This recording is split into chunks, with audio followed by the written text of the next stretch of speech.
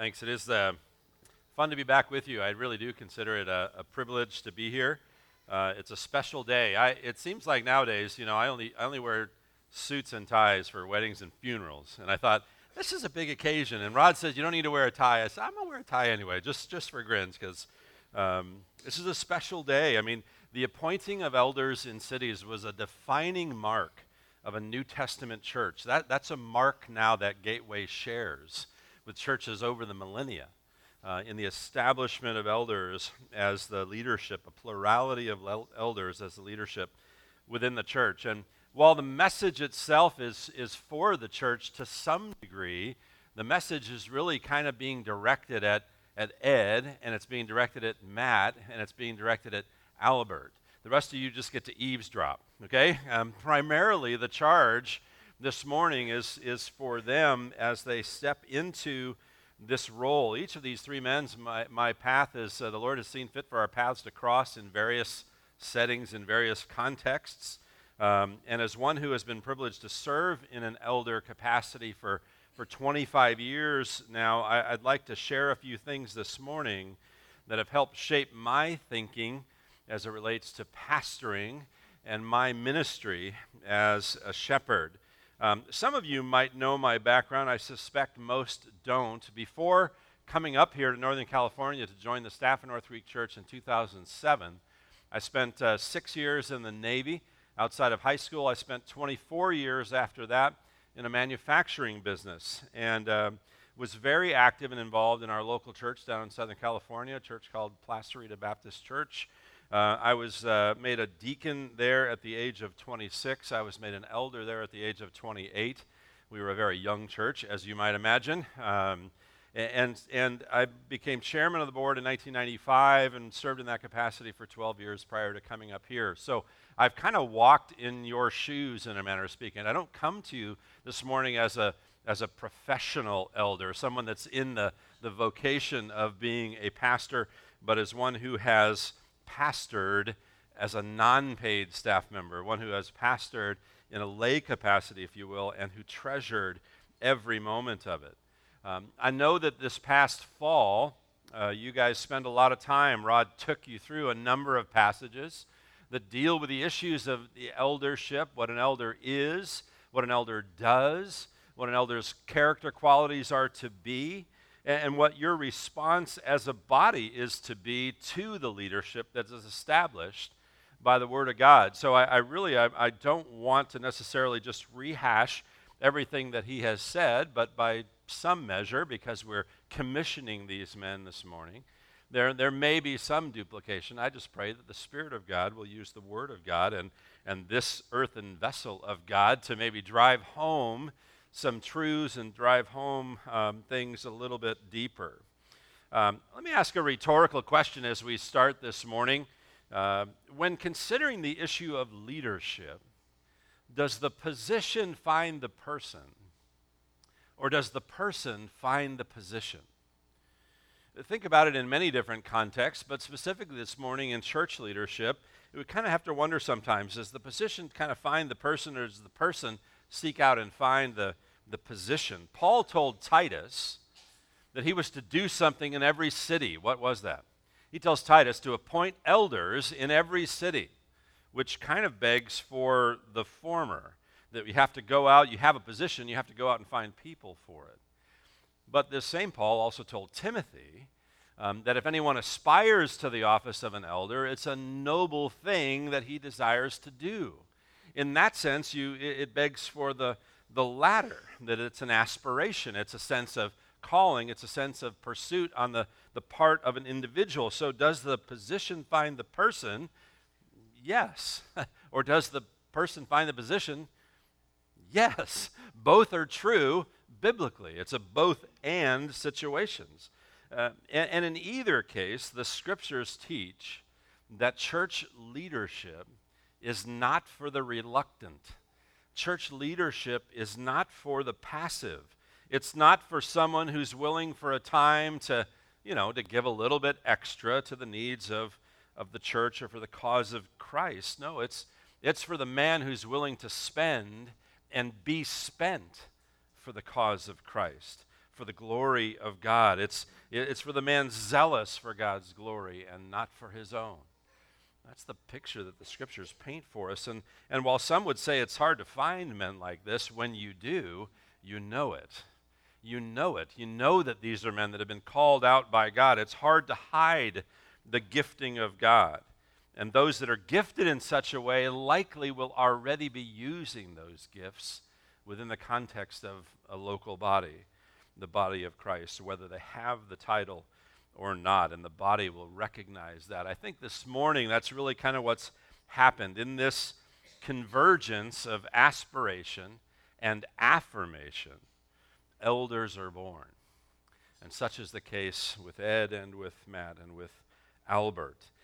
So with that as an introduction, I want you to turn in your Bibles or scroll your electronic devices or however you get there these days to 1 Peter chapter 5. 1 Peter chapter 5, Pastor Rod preached from this text just a few months back, but for us it will serve really as kind of a launching point more than it will a landing pad. I just want us to kind of glean some things and to look at some principles that we find for us in the Word of God, and to challenge these men, and challenge you as a body in that regard. So 1 Peter 5, we'll just be looking at the first 3 verses. Therefore I exhort the elders among you as your fellow elder and witness of the sufferings of Christ, and a partaker also of the glory that is to be revealed, shepherd the flock of God among you, exercising oversight, not under compulsion, but voluntarily, according to the will of God, and not for sordid gain, but with eagerness, nor yet as lording it over those allotted to your charge, but proving to be examples to the flock. And indeed, as the title and just the main theme of our message this morning, examples to the flock. And to that end, I want us to look at 3 different aspects of eldering that I think are crucial to be good examples. The first would be this, would be the elder as follower.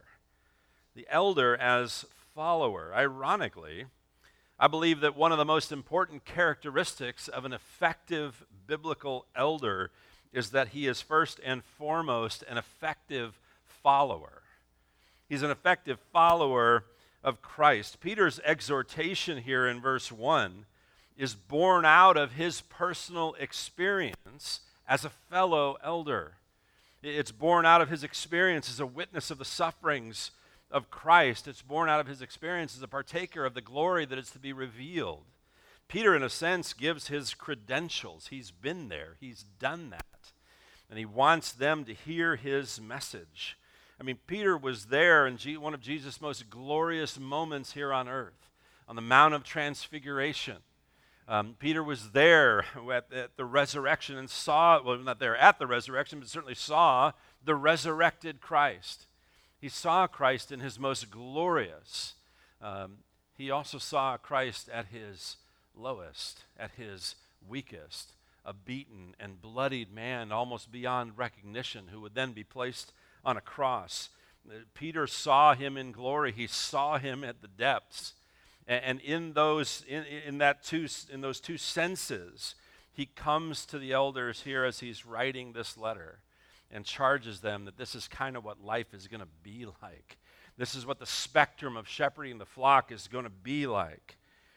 We know that after Peter's tragic denial, he was wondrously restored. And he would go on to live a life that was marked by the very suffering and the very glory he had witnessed in Christ. And that's the perspective he speaks from. In this passage, he is encouraging elders to lead in specific ways because he has already learned what it is to lead. Peter speaks from example, and he wants them to follow his lead in the same way that he followed Jesus' lead. It's not just an admonition for elders, that's an admonition for us in life. And yet in particular, he drives this home for the elders. Jesus came not to pursue or accomplish his own will, did he? He came to do whose will? He came to do the will of the Father. He said what he came to do was the will of the Father, the will of the one who sent him. At its most basic level, the call to salvation is a call to drop the nets and to follow him. The call is always about following. The sanctifying work of the Spirit happens as we continue that pursuit of following after Jesus. Paul told the church at Ephesus to be imitators of God. He told the church in Corinth that they should imitate him just as he also imitated Christ. And Peter reminds his readers that Christ has left us an example to follow. Again, I believe that we can make a good biblical argument that your fitness to lead others is in large part directly linked and measured by your ability to follow Christ. I mean, consider the alternative. Because as you've seen in the scriptures, especially from Hebrews chapter 13, it says that one day, you men, Albert, Ed, Matt, one day you will stand before God and you will give an account for the souls for whom you had watch care over. But church, it says also in Hebrews 13 that one day you will stand and give an account for how well you imitated their faith and conduct. Mutual accountability, different responsibilities. Men, if you aren't following Christ well, then what will your people be imitating? What will they be following after? If you are not following after Christ well, will they follow after your sense of style or your clever wit? Maybe your strategic planning abilities. Is that what you want people to follow as they follow you? No. Those are things I think that end up in the category of wood, hay, and stubble at the end. No, Acts 20 was read earlier, and I think it's instructive that in Paul's admonition to the Ephesian elders to be on guard, their first priority was not to be on guard for the flock. Their first priority was to be on guard for themselves. Man, you need to be on guard for yourself, your own spiritual life. What are you following after? What are you pursuing? Their first priority was to be alert personally, to build a hedge around their hearts. And to that end, God commended them to the word of his grace.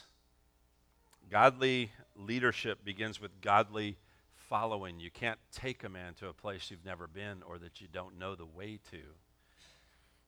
You lead by example. Follow hard after Christ. You'll give people reason to follow you. And that's important because a leader who has nobody following him is just out taking a walk. So you want to be giving them something to follow after. So that's the elder as follower. How about the elder as pastor? That's our second point. We'll kind of spend the bulk of our time here. And again, some of this will be a reminder or refresher from you as Pastor Rod worked through this particular subject, the elder as pastor. I know that you three personally, and again, as well as the church, have spent a great deal of time here looking at the requirements for an elder. You've seen these titles, elder, or in the Greek, presbyteros. You've seen the title overseer, or in the Greek, episkopos. You've seen the title poimen, that's the Greek for shepherd. These are all used to describe the office to which the elder is called, and yet the primary activity, as we see here in 1 Peter 5, is to shepherd the flock of God. Shepherding the flock of God is your primary responsibility. Many think about it in terms of, the elders are the ones, they kind of oversee things. They exercise oversight. And verse 2 mentions that. But exercising oversight is not the primary role. It's how the elder shepherds the flock of God.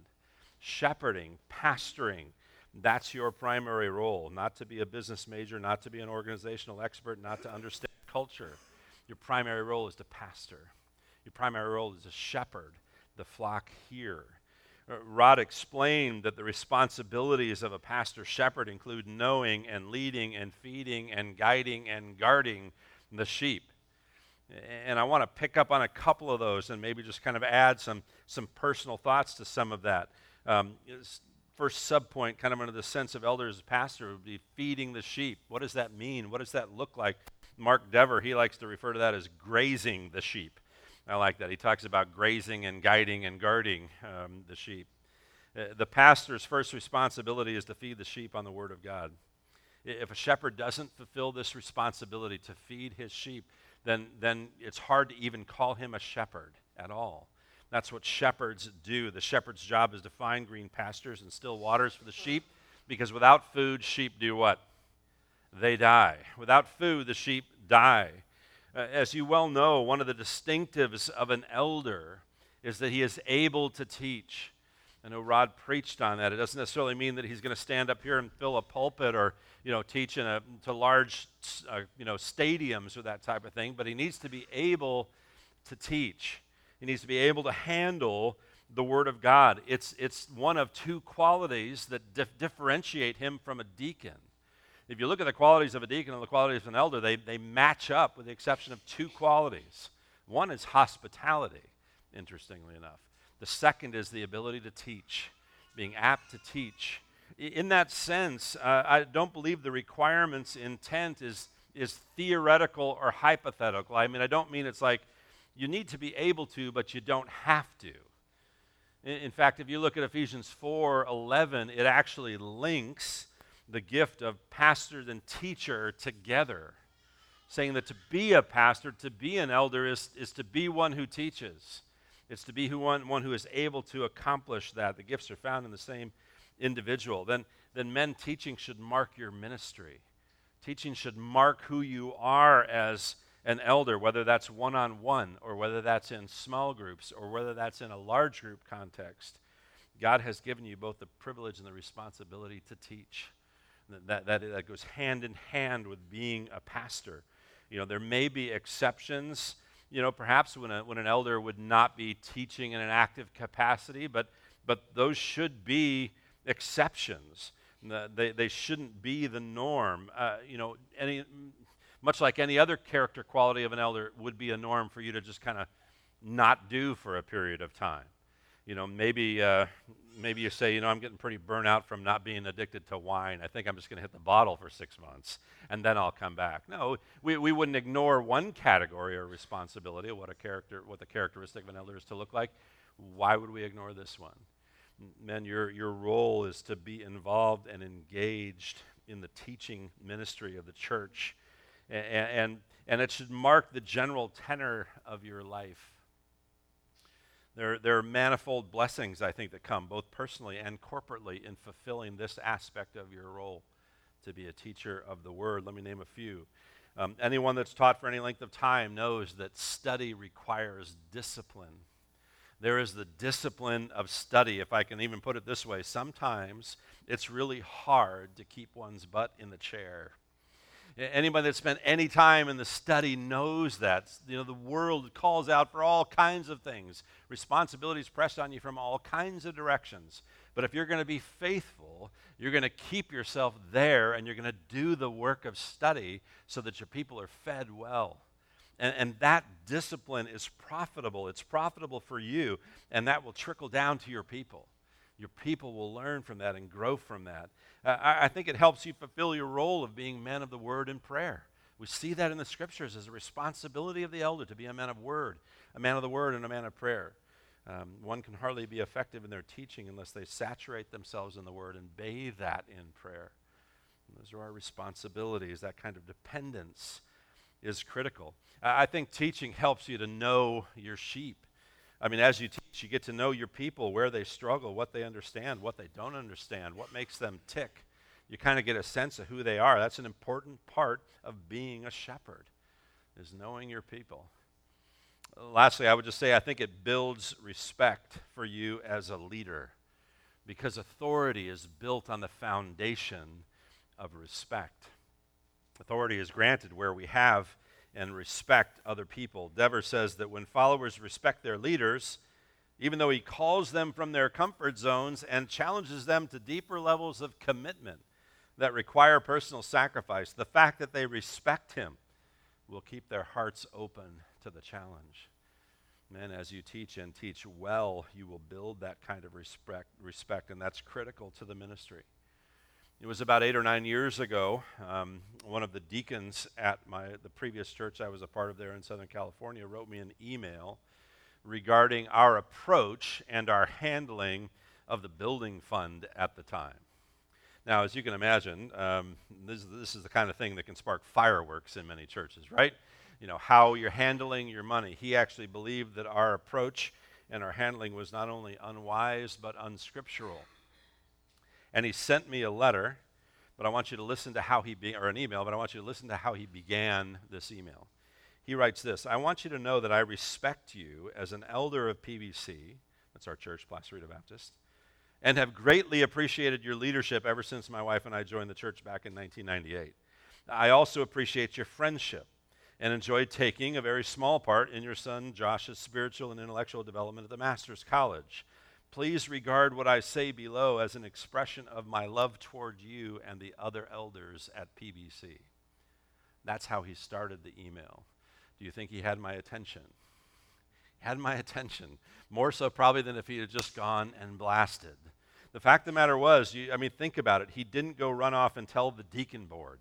He didn't start a petition with the church body. He didn't ask 25 other people what they thought. No, he came to me and approached me humbly and with respect because a foundation of respect had been built over the years. You being involved as a teacher of the flock will help you to earn that respect. And ultimately, once we'd had a chance to talk, he realized he'd made some wrong assumptions about certain things. And it was resolved very well. Again, some churches, that could have been explosion time.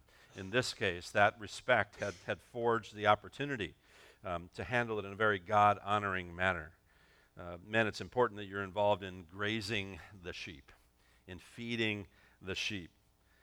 It's also important that you're involved in guiding the sheep, in guiding them. In addition to being fed, sheep need to be led. And in order to lead sheep, where must you be? In front. In order to lead anything, in order to lead sheep, you must be in front. What does that mean practically? What does that mean spiritually? Let me share 4 areas where I think your leadership can and should serve as an example to the flock. And again, each of us that are in the body of Christ, these are things that we should be emulating as well. The charge is to them in particular for this Sunday, but these are things that we should all be about. First, I think that you should serve as an example to the flock in your service. In your service. Mark 10:45 tells us that Christ came not to be served, but to what? But to serve. He came not to be served, but to serve. And of course, that begs the question, I suppose, can one both humbly serve and strongly lead? Can you find the same characteristics in a single person? Christ is a pretty good example of that. Strong leader, humbly serving, and I think he models that for us. I think it's fair to say that there should not be a single ministry in the church that an elder is unwilling to do. There may be things that you are unable to do, but there's nothing that you should be unwilling to do. I love what Spurgeon says. He says, certain men might have been something if they had not thought themselves so. I like that. Certain men might have really been something if they hadn't thought that they were really something. Back in the day when we had church work days, the deacons would kind of organize a work day, and then they'd encourage people to sign up, and even families to sign up for what task they wanted to tackle on the work day. And I remember even when I was serving, and maybe even especially as I was serving as the chairman of the board, I would sign up, and on more than one occasion signed us up for bathroom duty. Cleaning the bathrooms, getting down and scrubbing the tile and, doing what it takes to get the bathrooms. And I remember, my oldest son, he was young at the time, but I remember him asking, Dad, what did you pick the bathrooms for? I was like, you're chairman. Come on, don't you have pull around here? Don't you? I said, that's exactly why I picked the bathrooms. Because there's nothing that we should be unwilling to do or no way in which we should be unwilling to serve. And I wanted to use that as a teaching opportunity for them. A title doesn't give you prestige. A title basically just gives you a title. People will acknowledge you as they see your love for Christ and as they see your service for Him. And that's really our second thing, in your love for the Lord. You should be examples to flock in your love for the Lord. This is not something you do for show. The Pharisees and the scribes were masters at that, right? They had the whole ostentatious show thing down. Rather, love for Christ is simply to be part of the fabric of your life. It's to represent who you are. To that end, what does your personal devotion life look like? Is there an attractiveness to your walk that causes others to want to follow? Or is it like the one church member who said that they follow their pastor, but only out of curiosity? You don't want that to be the case, right? You want them to be following after you as you follow after Christ, and they see your love. Jesus would commend the church at Ephesus for many things. The church where Paul spent more of his ministry life than any other church that he was at, where he left Timothy, so Timothy could be there cultivating in them the things they needed to know. He commended them for many things, but in Revelation chapter 2, he condemned them for one big thing, which was what? They had left their first what? They had left their first love. They had left their first love. Time may temper the emotional zeal that we knew at the first, but it should never quench the joy. In fact, walking with the Lord for many years should only serve to fuel our passion for the things of Christ. People should see in you a depth of maturity and a depth of joy that they don't necessarily see in others and that they long for themselves. And if you should find that your love for the Lord has maybe waned a bit, it's possible it's because your love for the Word has waned a bit. That would be the third thing. People need to see your love for the Word. Several years back, down at our church in Southern California, the church was doing a series called Pursuing Christ, and they kind of picked up that theme in a variety of different areas. And the subject that I preached on one Sunday evening was pursuing Him in our public worship. And I used Psalm 66 as a text. Matt read that at the very beginning of the service. If you were to reread that or look at that later on this afternoon, you'd see that the psalmist talks about the need to fervently praise. Not just moderately, not just, okay-like. No, fervently give our praise to God. It talks about eagerly testifying of His works in my life. That's what the Word should drive home in us. And our love for the Word is cultivated by our time in the Word. It's no secret to anybody that knows me well that I love to fish. I don't do as much of it, certainly since I moved up here, than I did when I was in Southern California. But you get me talking about fishing, you get me fired up. You get me talking about going down to Baja and, fishing for big game down there. And there's nothing like it. I mean, if you're not a fisherman, I apologize. But if you are, you know what I'm talking about. It's like the biggest adrenaline rush you've ever had, when you're using bait bigger than most people actually catch when they're out there fishing. And you just feel that bait swimming, you're letting it go, and all of a sudden you feel it get twitchy, and you know it's being chased. And now when the big fish gets it, it takes off, and then you wait, because the fish doesn't just like swallow it and put the hook right in the corner of its mouth, grabs it from the side, and then it just runs with it for a while, and it turns it, then finally turns it, and you got to wait like 8 seconds, slam the hook. Man, I get all wound up. I was telling somebody that, he was just like grinning from ear to ear. He was just smiling, and I actually apologized for getting so, carried away. And he says, no, I love hearing you talk about it. I love to see that kind of enthusiasm. Man, is that how I talk about the Word of God? Is that how I talk about the things of Christ? Is that how I talk about what He's shown me in His Word? How much more should we talk about our awesome God than those kinds of things? The thrill of hooking a Dorado or the thrill of God changing a life. The thrill of hitting a golf ball 300 yards and having it land where you want it to versus God's unconditional love. Man, we need to be men of the book so that it continues to cultivate within us that heart, that passion for Christ. That's what should excite us. That's what should renew us and refresh us and encourage us and strengthen us. And as we cultivate our love for Him and our love for His Word, it will cultivate a deeper love for the flock. Man, that's your fourth area that you need to be an example in your love for the flock. Loving the sheep is easy when the skies are blue and when the grass is green and when the waters are still. But guess what? Life doesn't look like that most of the time. That's not what it looks like. And believe it or not, sheep don't always get along. And believe it or not, sometimes their wool gets a bit matted and a bit soiled, and they can have a tendency to wander off. Man, you can be an example to the flock of the love of Christ by your people, by knowing your people and by loving them well. To love them well, you need to know them well. You need to have intentional conversations. You need to be involved and engaged in people's life. I remember there was an individual that I knew at our other church down south, and I had known him for quite some time. He was a preacher's kid, had kind come to our church from a different part of the country, got involved on the worship team, loved sports, quick-witted guy. I mean, knew him for years. Had conversations all the time, knew the family well, engaged with them a lot in a lot of different arenas, and was literally shocked when I got a call from his wife telling me, or from him, and I went over to their house telling me that he had had a homosexual affair. He battled with it most of his life, he said. During the course of the restoration process, during the course of meeting with him and working with them, I brought up the subject of the sovereignty of God in all things, to which he soundly rejected. And ultimately, we both came to the conclusion that he was not saved. He was not a follower of Christ. He didn't care about the things of Christ. I had known him for years. I had served with him and done all kinds of stuff with him for years, and I didn't know him at all. Man, we can't be like that. As shepherds of the flock, that was a wake-up call for me.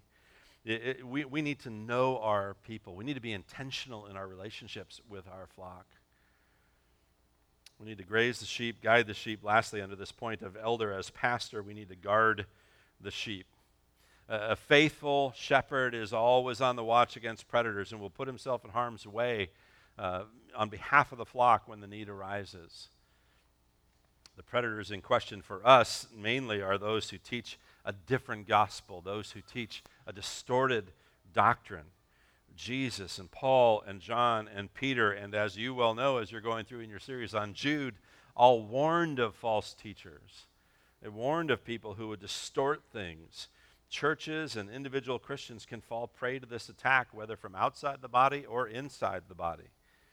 If the church at Ephesus, where Paul ministered for 3 years, needed to have men guarding themselves from false teaching, I'd say that churches in the Bay Area need the same thing.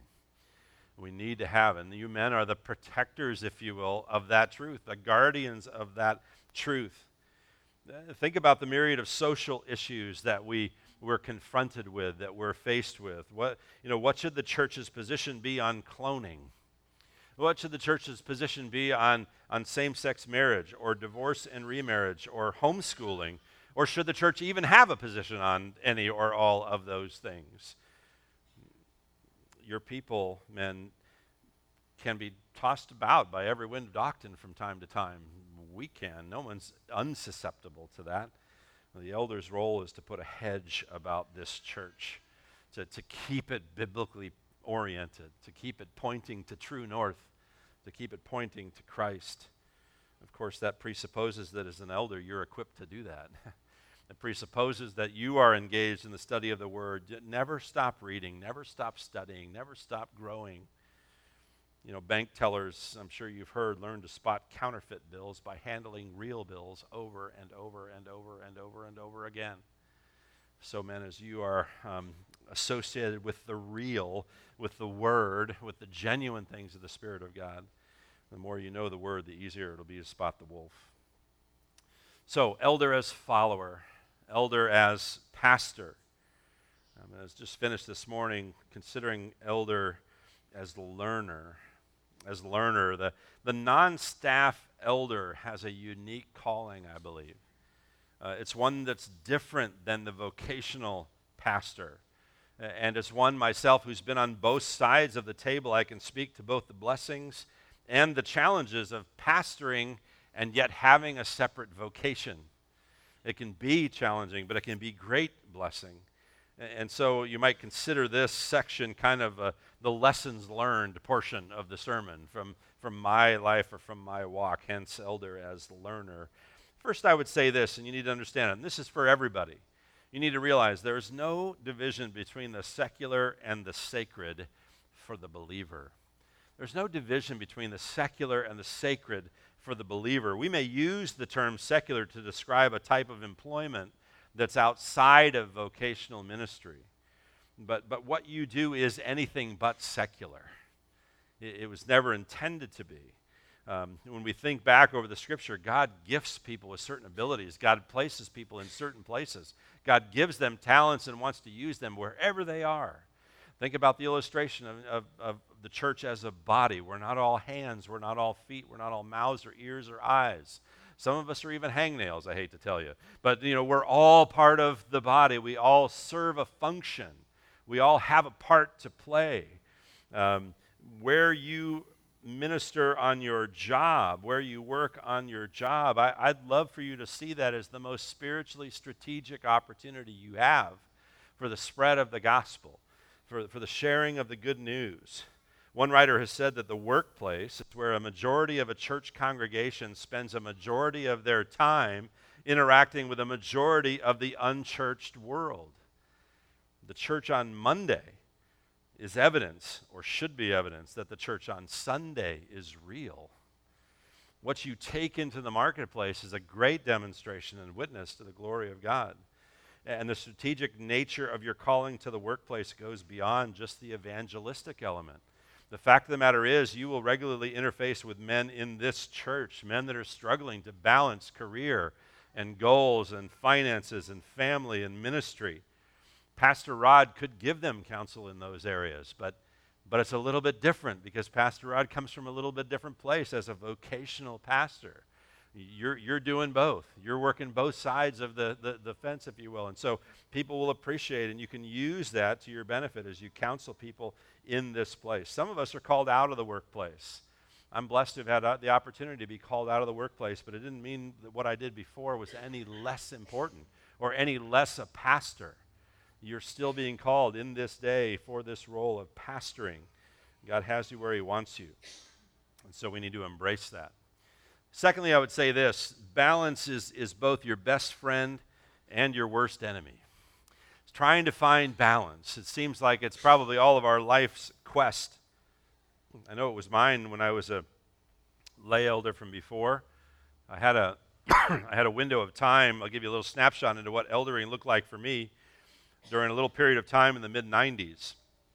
I was married, had 3 kids. My boys were 11 and 8. My daughter was 6. I was leading a young marrieds Bible study and a men's group.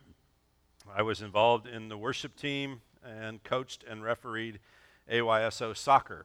My job as a sales manager had me out of town about 30 to 40% of the time.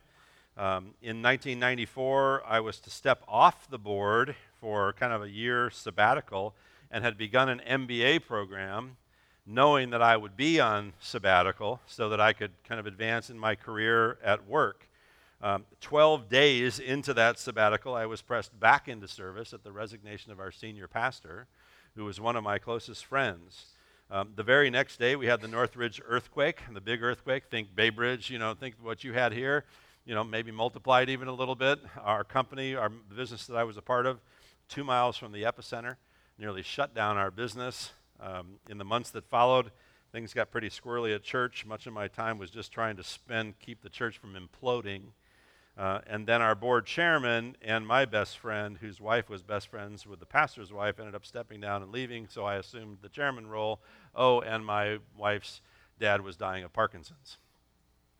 That was, so that's like a little window into what shepherding looks like in real life, what being a pastor on a lay capacity looks like in real life. Life happens. Now throw into that the spiritual dynamics that come into play when you assume this role, which I can tell you, and for those that have been there before, it's a different kind of dynamic. You're taking on a mantle of responsibility and authority that the enemy doesn't like. There will be times when things will feel out of balance, and guess what? They will be. They will be. Know that up front and pray for balance on the whole. Look for balance on the whole. Invest where you need to invest for the sake of the body. But then don't let the other things just fall by the wayside. Likely what it will mean is sacrifice of your own personal pleasures, of your own personal desires for the sake of your family and for the sake of the ministry. But that's what you're signing up for. Being a shepherd isn't a part of life. Being a shepherd is a way of life. Thirdly, I'd say this: keep the main things the main things. I remember telling a group of men back in 1998, right about the time that I became an elder, that the Lord had really burdened me. It kind of laid it upon my heart to make decisions today that would prevent regrets in the future. In reality, that's the only time you can make those decisions. You can't make the decisions in the future to prevent the regrets in the future. You make the decisions today how you're going to spend your time, what you're going to do with your family, what's going to be important. For me, it meant adjusting my routine. I had instituted back then a date night, which was Wednesdays with my wife. We kept that all the time. You need time with your spouse, one-on-one, regular basis. We didn't always go out. Sometimes we just stayed in, but we spent the time. We found the time. We made the time. Men, you need that. If you don't have that, it has to be built in. When my children were smaller, I started going to work earlier and earlier and earlier so I could be home for dinner. That was our family time. That was what we geared around. And, it didn't make a difference if I left the house at 4 o'clock or if I left the house at 6 o'clock in the morning because they were still in bed. But if I got home at 6 instead of 8, that was huge in my children's life. You may have passed that. You've got young little ones. I don't know where your children are, but we have to make those decisions. We have to make those sacrifices. Again, back in the day, I used to wake up and get up about 4 or quarter to 4. I'd spend the first 2 hours of the day in study and Bible reading and prayer and doing eldering stuff. And then I'd start the workday, just when I had to do it. That way, when I was home at night, I had time for family. I had time to engage. Sure, hospital visits and counseling and various things come up, but you build in the margin. That's what we all need to do as followers of Christ, right? Is try and build in margin for the things that are important. And sometimes that means personal sacrifice. I'd say this, 2 qualities that ought to mark you: conviction and humility. Conviction and humility. Pastor Rod and this church does not need yes men. He doesn't need yes men. He doesn't need people that just agree with everything he says. He needs faithful men who will tell them what they think because God's given them a good head on their shoulders. He's given them a grasp of the word. He needs men that will tell him that, men of conviction who will keep God's glory and the church's good in the forefront of their thinking. But by the same token, he also needs humble men who will check their agendas at the door, men who will lay those things aside. They're more concerned with preserving the unity of the Spirit and the bond of peace than they are getting their own way. That's a good model for you as a congregation, humble and yet having convictions. I pray humility will be the mark of your leadership. I think it's important to remember as we're kind of closing here that there are at least 3 sides to every story. Remember that. Hang on to that. Every one of you remember that. There are at least 3 sides to every story. Every conflict has at least 3. Most people say, well, there's at least 2 sides to every story. Let's just say in the context of a marital relationship, it's the husband's side and the wife's side. What's the 3rd side and the most important side to that story? God's side, who is the only one that sees it absolutely perfectly and has all the facts in order and knows everything well. Strive to see God's side. Strive to see what God sees and how he understands. Don't be quick to judge, even when you know one of the people really well. In fact, in that time, be really quick not to judge because you'd be tempted to kind of come in alongside of someone that you know well. Work hard to see the other point of view because each usually has validity. These are things to remember. Lastly, I would just say that leadership has a cost. Anybody that's been there understands that and recognizes that. Self-sacrifice is part of that cost. That must be paid daily. Loneliness is part of that cost.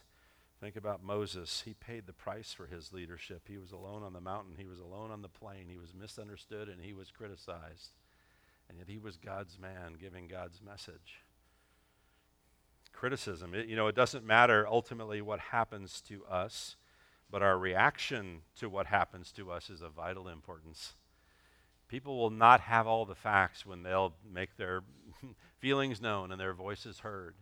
Your reaction to those people is what's vitally important. Recognize it could come. Lastly, I would even say fatigue. Fatigue. There was a quote I read one time that says, "The world is run by tired men." There are times when it just can wear on you. It can take a toll. But mediocrity is the result of never getting tired. You want to just let things kind of go and be average. That's great. But I think God calls us to something excellent. He calls us to something more. And there are times when it will be tiring. But I like what Moody said. He said there were often times that he got weary in the work, but he was never weary of the work. And I pray that'll mark you as well. I know for me, whether it was in a paid basis like it is now, or whether it was whether it was in a lay capacity like it was then, there's nothing in life that I would rather do than minister and serve and pastor faithfully in a local church. If I could figure out a way to, how to make a living fishing, I might consider it. But the fact of the matter is, I can't. This is what God has me in, and there's nothing I would rather do. Listen to Joseph Stoll in closing as we think about this concept of being an example to the flock. He says this: there are several elements within a shepherd's ministry that facilitate and fortify a progressive behavioral conformity to the principles of Christ. The most powerful is the example of the shepherd.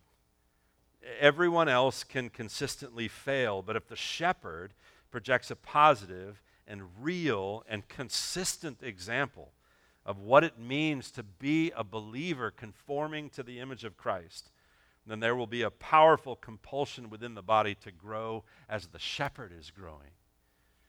As shepherds, we will either be their example or their excuse. By God's grace, I pray for Albert and for Matt and for Ed that you would be those kinds of shepherds, examples to the flock, and not excuses. Let's pray. Father, we're thankful for your word, and we're thankful for the way in which you fit your body together, and for how you have brought these men to this place, how you brought this body to this place, to acknowledge and affirm your working in their lives. Father, I do pray that they be men of conviction and yet men of humility. I pray that they would be men of the word, men who love you and whose love and passion for the things of Christ is contagious. Father, I pray that they would be men that know the flock. And God, may you continue to bless this group of people as they follow you. Father, it's been so exciting, so encouraging to see your hand of blessing upon them over these years. And we're thankful for these three, and we're thankful for this day. And we give you praise in Jesus' name. Amen.